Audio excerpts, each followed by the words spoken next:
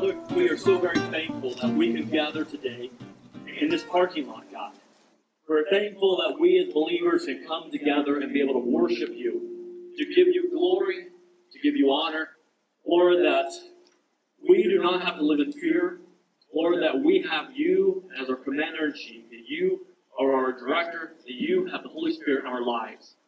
Lord, I just ask you, Lord, that you bless people today. Lord, as we hear the word, as we worship God, I pray, Heavenly Father, you just are here with us in the service, and that you speak to our hearts. And Lord, we pray this in Jesus' name. Amen.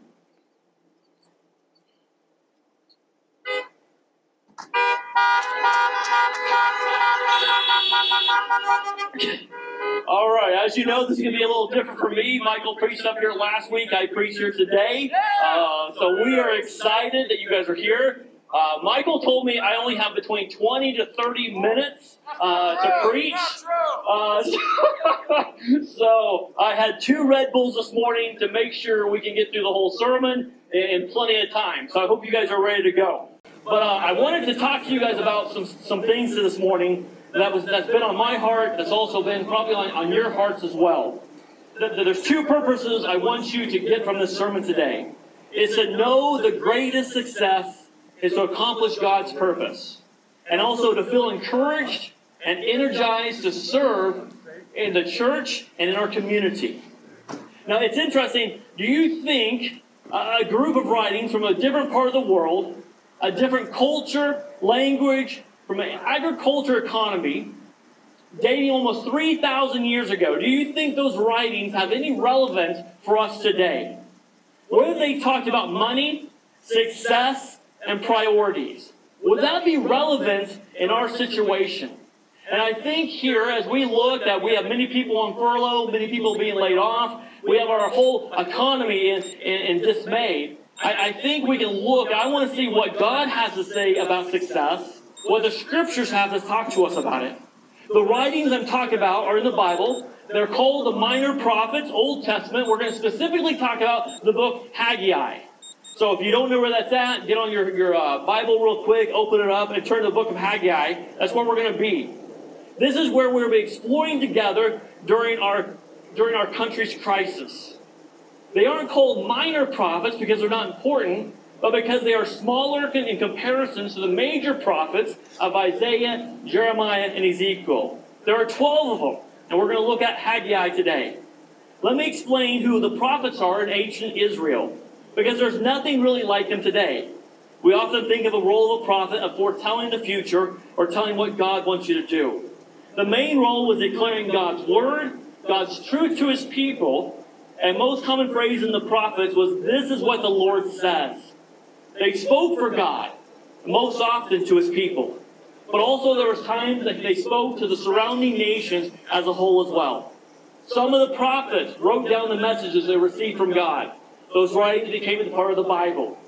Others stood before rulers and generals and spoke the word of God. They delivered their messages. In both roles, the number one job of the prophet was to bring back the people to a relationship with our Heavenly Father. Or in other words, they trusted and pursued to bring people wholeheartedly back to the Lord. When they did tell the future, they warned people of the consequences of drifting from God and what would the results be. Or they would also encourage people on how drawing to God would fulfill his promise. As we look at the prophets, they fall into 2 main periods. The periods with Israel as had a king, and before nations was conquered, exiled by foreign powers. Later period after exile, some of the Israelites returned to their land.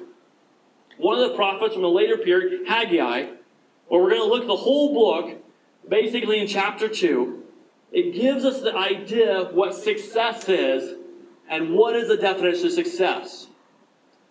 I don't know about you, but I know a lot of people are looking at their lives right now, wondering if they're successful, wondering where they are in life, if you've been laid off or you're having hardships. Maybe you don't have enough money to pay your rent or your mortgage or your utilities. I want you to understand that God's success, the way he views success, and the way we view success is normally 2 different things. How do you measure success in your profession? As a student, as a parent, as an athlete or a musician. Is it about how many sales you make, how quickly you're promoted? Is it about the grades you get, or how quickly you run the race, the awards you receive? Haggai is addressing people of Israel when they weren't having much success. Things weren't going well for them, and they weren't sure why. Their money didn't go as far as they hoped. Their stock market, annual harvest or crops, wasn't producing in the ways that they thought they should be. There was still a pesky enemy all around them, life difficulties. Has that happened to you? Thoughts things were going to turn. They thought things were going to turn out a certain way, but it hadn't worked out for them. That wouldn't work out the way they hoped. Haggai says, and let me explain why. Here's what God says about success. He gave them 4 messages over the course of 4 months, from late August to late December one year, from about 520 BC. Here's the scenario. The story revolves around God's temple in Jerusalem.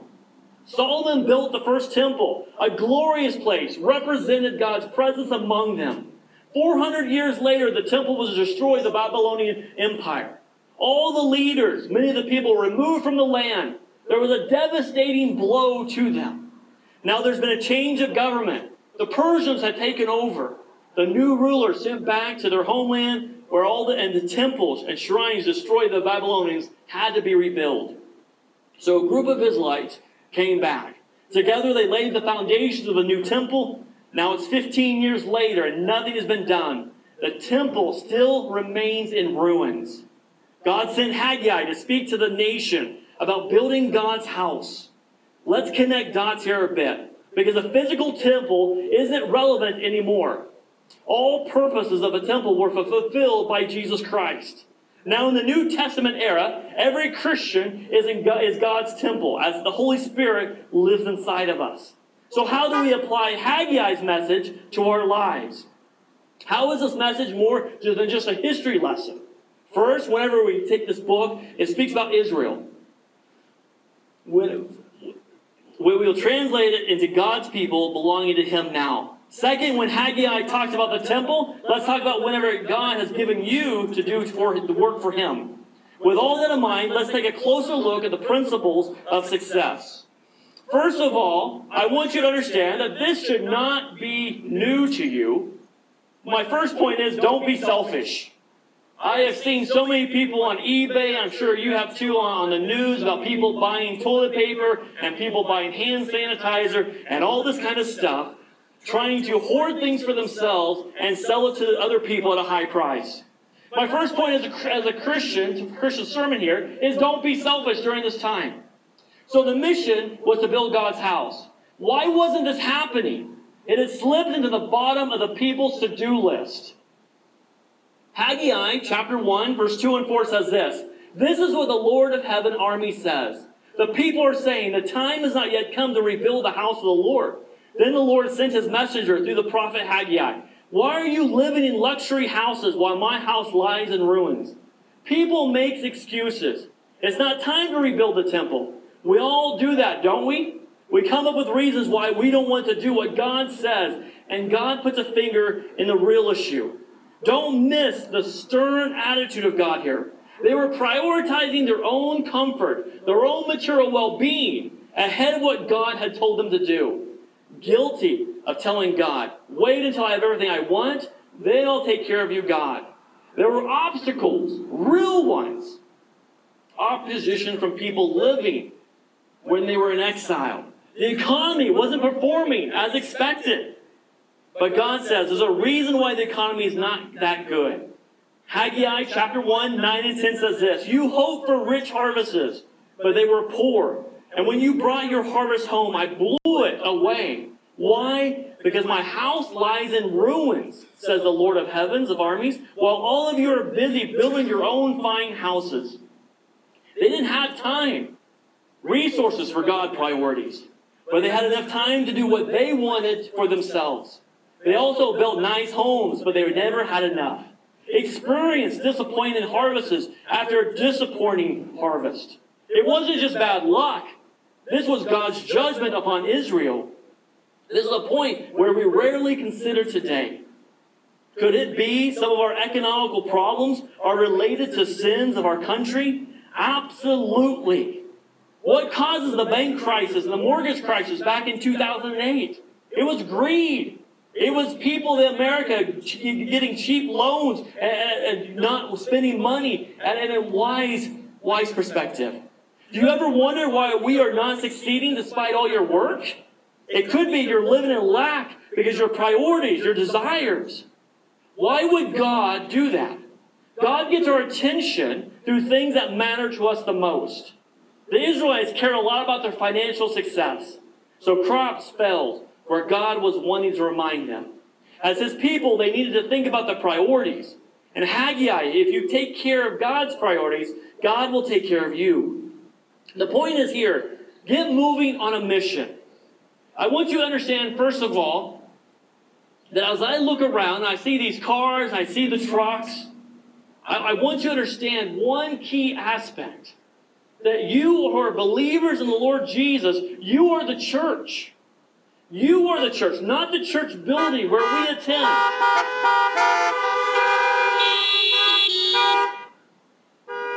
You know, it's interesting as you honk those horns, just a side note how my ADD kicks in. There are some manly horns out there, then there's some weaker horns too. So it's kind of interesting. If you're a real man, give me a real honk in your horn.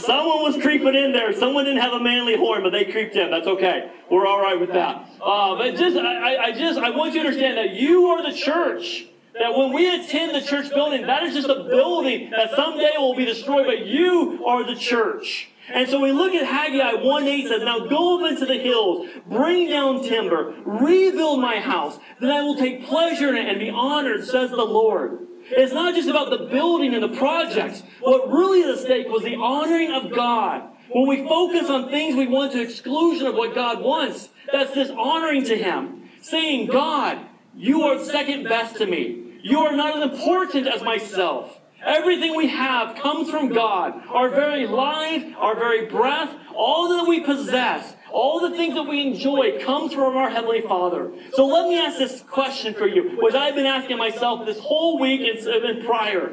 Are we too busy pursuing our own priorities over God's priorities? Are you too busy to serve? Are you too busy to serve in the church? You feel like God is nudging you to serve, but you don't know how to do it. Or you keep saying, after I get this project done, after I finish remodeling my basement or remodeling the house, after soccer season finishes or track seasons, then I will serve God. Realistically, something else will always come up before you will serve God. Always be a temptation to not do what God has to do for you to work for Him. Perhaps today is the day to change your priorities. This is what God's people did. Haggai chapter 1 verse 12, when they heard the words of the prophet Haggai, whom the Lord their God has sent, the people feared the Lord. They started to take God seriously. They began to work on the house of God, and they started to succeed. How about you? Now that we are hopefully, eventually, we're able to come back together, and we're able to relax on the social distancing once the governor gives his decree. Maybe we as a church will realize how important it is for fellowship of brothers and sisters in Christ, that we'll understand the importance of studying the Scriptures, and we understand the importance of serving our God.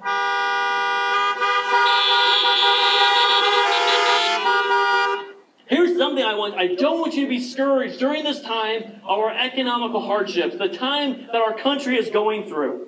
I'm asking, why is God calling you? What is God calling you to do? Maybe this is the point you've said yes. Start serving in the church. Start serving your brothers and sisters. Start serving people of our community. But don't get discouraged. The experience has been all that you've hoped it would be, and it will be a wonderful experience when we serve. The kids don't seem to listen. At home, at work, wherever you are. Adults sometimes don't listen as well. You're not sure if anyone notices or cares how the building is. Or maybe serving just gets a little bit routine.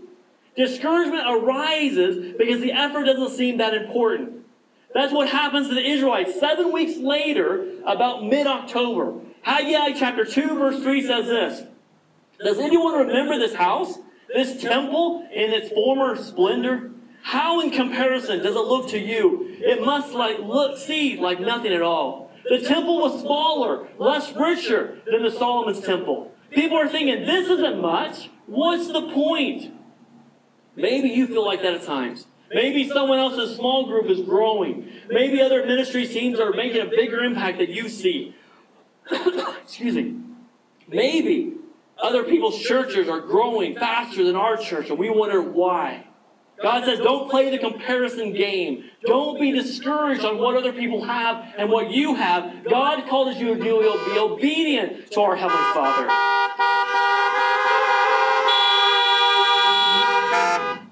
So Haggai chapter 2, 4 and 5 says this, but now the Lord says, be strong, Zebulah. Be strong, Joshua, son of Jehozadak, the high priest. Be strong, all you people. Still your heavenly armies. My spirit remains among you, just as I promised you, came in out of Egypt. Do not be afraid.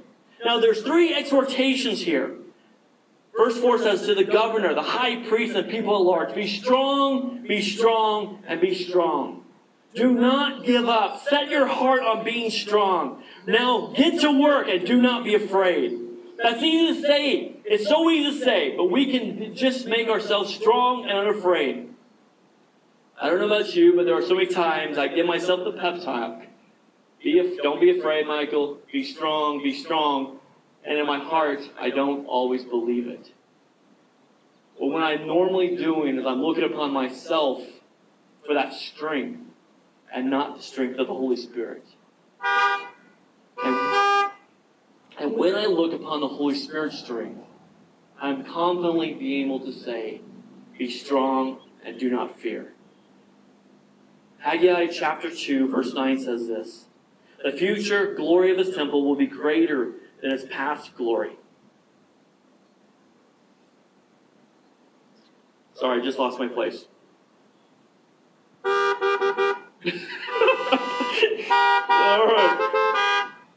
All right, God, so the future, the glory of the temple will be greater than the past glory, says the Lord of heaven's armies. And in this place I will bring peace. God says, I'm going to do great things through this temple, beyond what you can imagine. This house will be filled with glory again, even greater than before. They didn't know they were building the temple where the Messiah would appear. At this temple, baby Jesus would be declared to God. At this temple, the baby Jesus sat in dialogue with religious leaders. At this temple, he taught the masses about the kingdom of God. At this temple, Jesus healed many blind and lame people. This is a temple where Jesus cleansed out the money changers. When we serve God, even in the smallest way, you're part of something far greater than you can ever realize. God will use those kids in your children's church program, in your Sunday school classes. God will use the future pastors, the future missionaries, the future leaders, our future worship leaders as well. God will use your teams, the ushers and the parking lot team, greeters, well, I never thought I'd say that before, the coffee teams, and don't we miss our coffee. He will use those people who serve in those areas, you who are better prepared to hear the good news of Jesus for the first time. God will use your efforts to lead people to Jesus. He will use your efforts at work to show a smiling face and a kind heart, to bring people to a relationship with Him. Who will have this eternal change? You are building more than you know when you are serving Jesus Christ. You will serve greatly and God will bless you. If you are a parent, you know what you can't always just say it once and expect your children to suddenly change. In the same way, God spoke through Haggai again about 10 weeks later. It's now late December, and He reminded them, encouraged them, warned them in order to succeed. Don't be clueless. We each need to be willing to evaluate our lives and look at our lives honestly. There are a lot of helpful things we can evaluate that leads to success with God. But most important, you are in step with God's purpose in your life. 5 times Haggai called the people to reflection. Twice in chapter 1 and 3 times in verses 15 through 19. Haggai says in chapter 2, verse 15 and 16, look with the Lord happening to you before you began to lay the foundations of the Lord's temple. When you hope for a 20 bushel crop, your harvest only 10. When you expected to draw 50 gallons from the wine press, you only found 20. Look at what happened. Give care through thought to this. Let's do some evaluation. How were you doing economically before we started? Why hadn't you seen a blessing? Why did you never have enough? He wanted them to develop the habit and careful evaluation. The point, not just to evaluate your life, but to think about life in terms of your relationship with God. When things aren't going the way you think they should, ask why. There are a lot of possible reasons. There are many natural consequences to our actions and choices. Sometimes it's just things that don't go well in the world. Sometimes because people exploit, take advantage of other people. But it's also worth asking, what can I learn about myself and learn about God? Is God trying to get my attention about something amiss in my life? Don't be clueless what God might be trying to teach you at this moment in our lives of our country. The people listen to God, and everything began to change. Haggai chapter 2, 18 and 19. Think about this 18th day of December, the day when the foundation of the Lord's temple was laid. Think carefully. I'm giving you a promise now. While the seed is still in the barn, you have not harvested your grain, or your grapevines, figs, trees, pomegranates, and olive trees have not yet produced their crops. But from this day forward, I will bless you. In that climate, plant in fall. Seeds had recently gone into the ground. There was no harvest yet. It was too early for the crops. Now God is promising them a great harvest. This would be a remarkable year. From this day forward, God says, you will see my blessing restored upon you.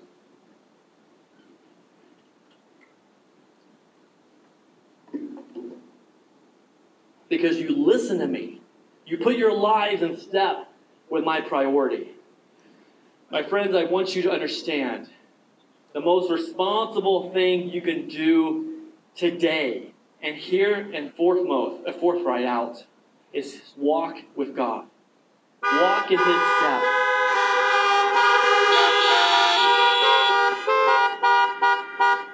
So here's a few takeaway points. Learn to prioritize God first. Decide to invest in what matters to God.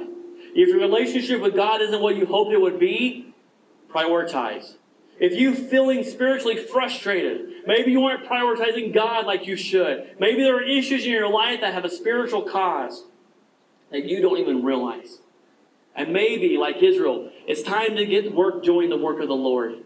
Today is the day that you can begin anew with a relationship with our Heavenly Father, of serving Him, of serving His people. It's a great day to serve others. It's an opportunity to see God work in our life in a new way. It's an opportunity to impact people for eternity. The people that are on furlough, the people that are unemployed, the people that do not know where their next food is going to come from. History tells us that people of Israel finished that temple. It's the temple we read about 150 times in the New Testament. As I said, the temple was a key part of Jesus' story. The people responded to God's call of action, and they got to work. They succeeded, and God blessed them. I'm going to pray, and Pastor Steve and the worship team is going to come, and they're going to lead us into a few more songs. God has given you every reason, every resource to be successful in your relationship with Him and your relationship with your co-workers and your family.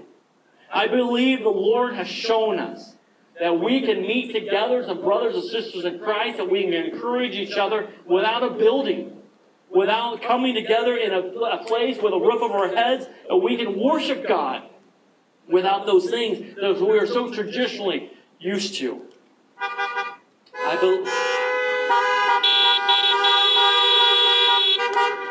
I believe the Lord has shown us that He wants each one of you and you and you and you to be successful in God, to have that relationship with Him.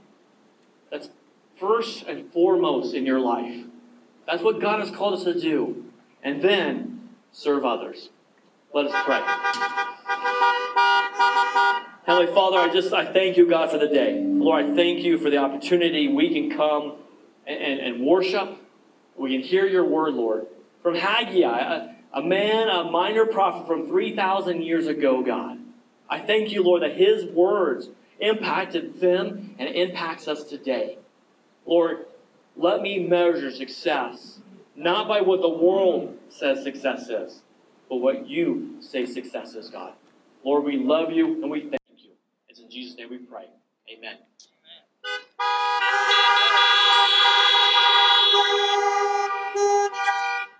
We serve an amazing God. Let's sing together this morning.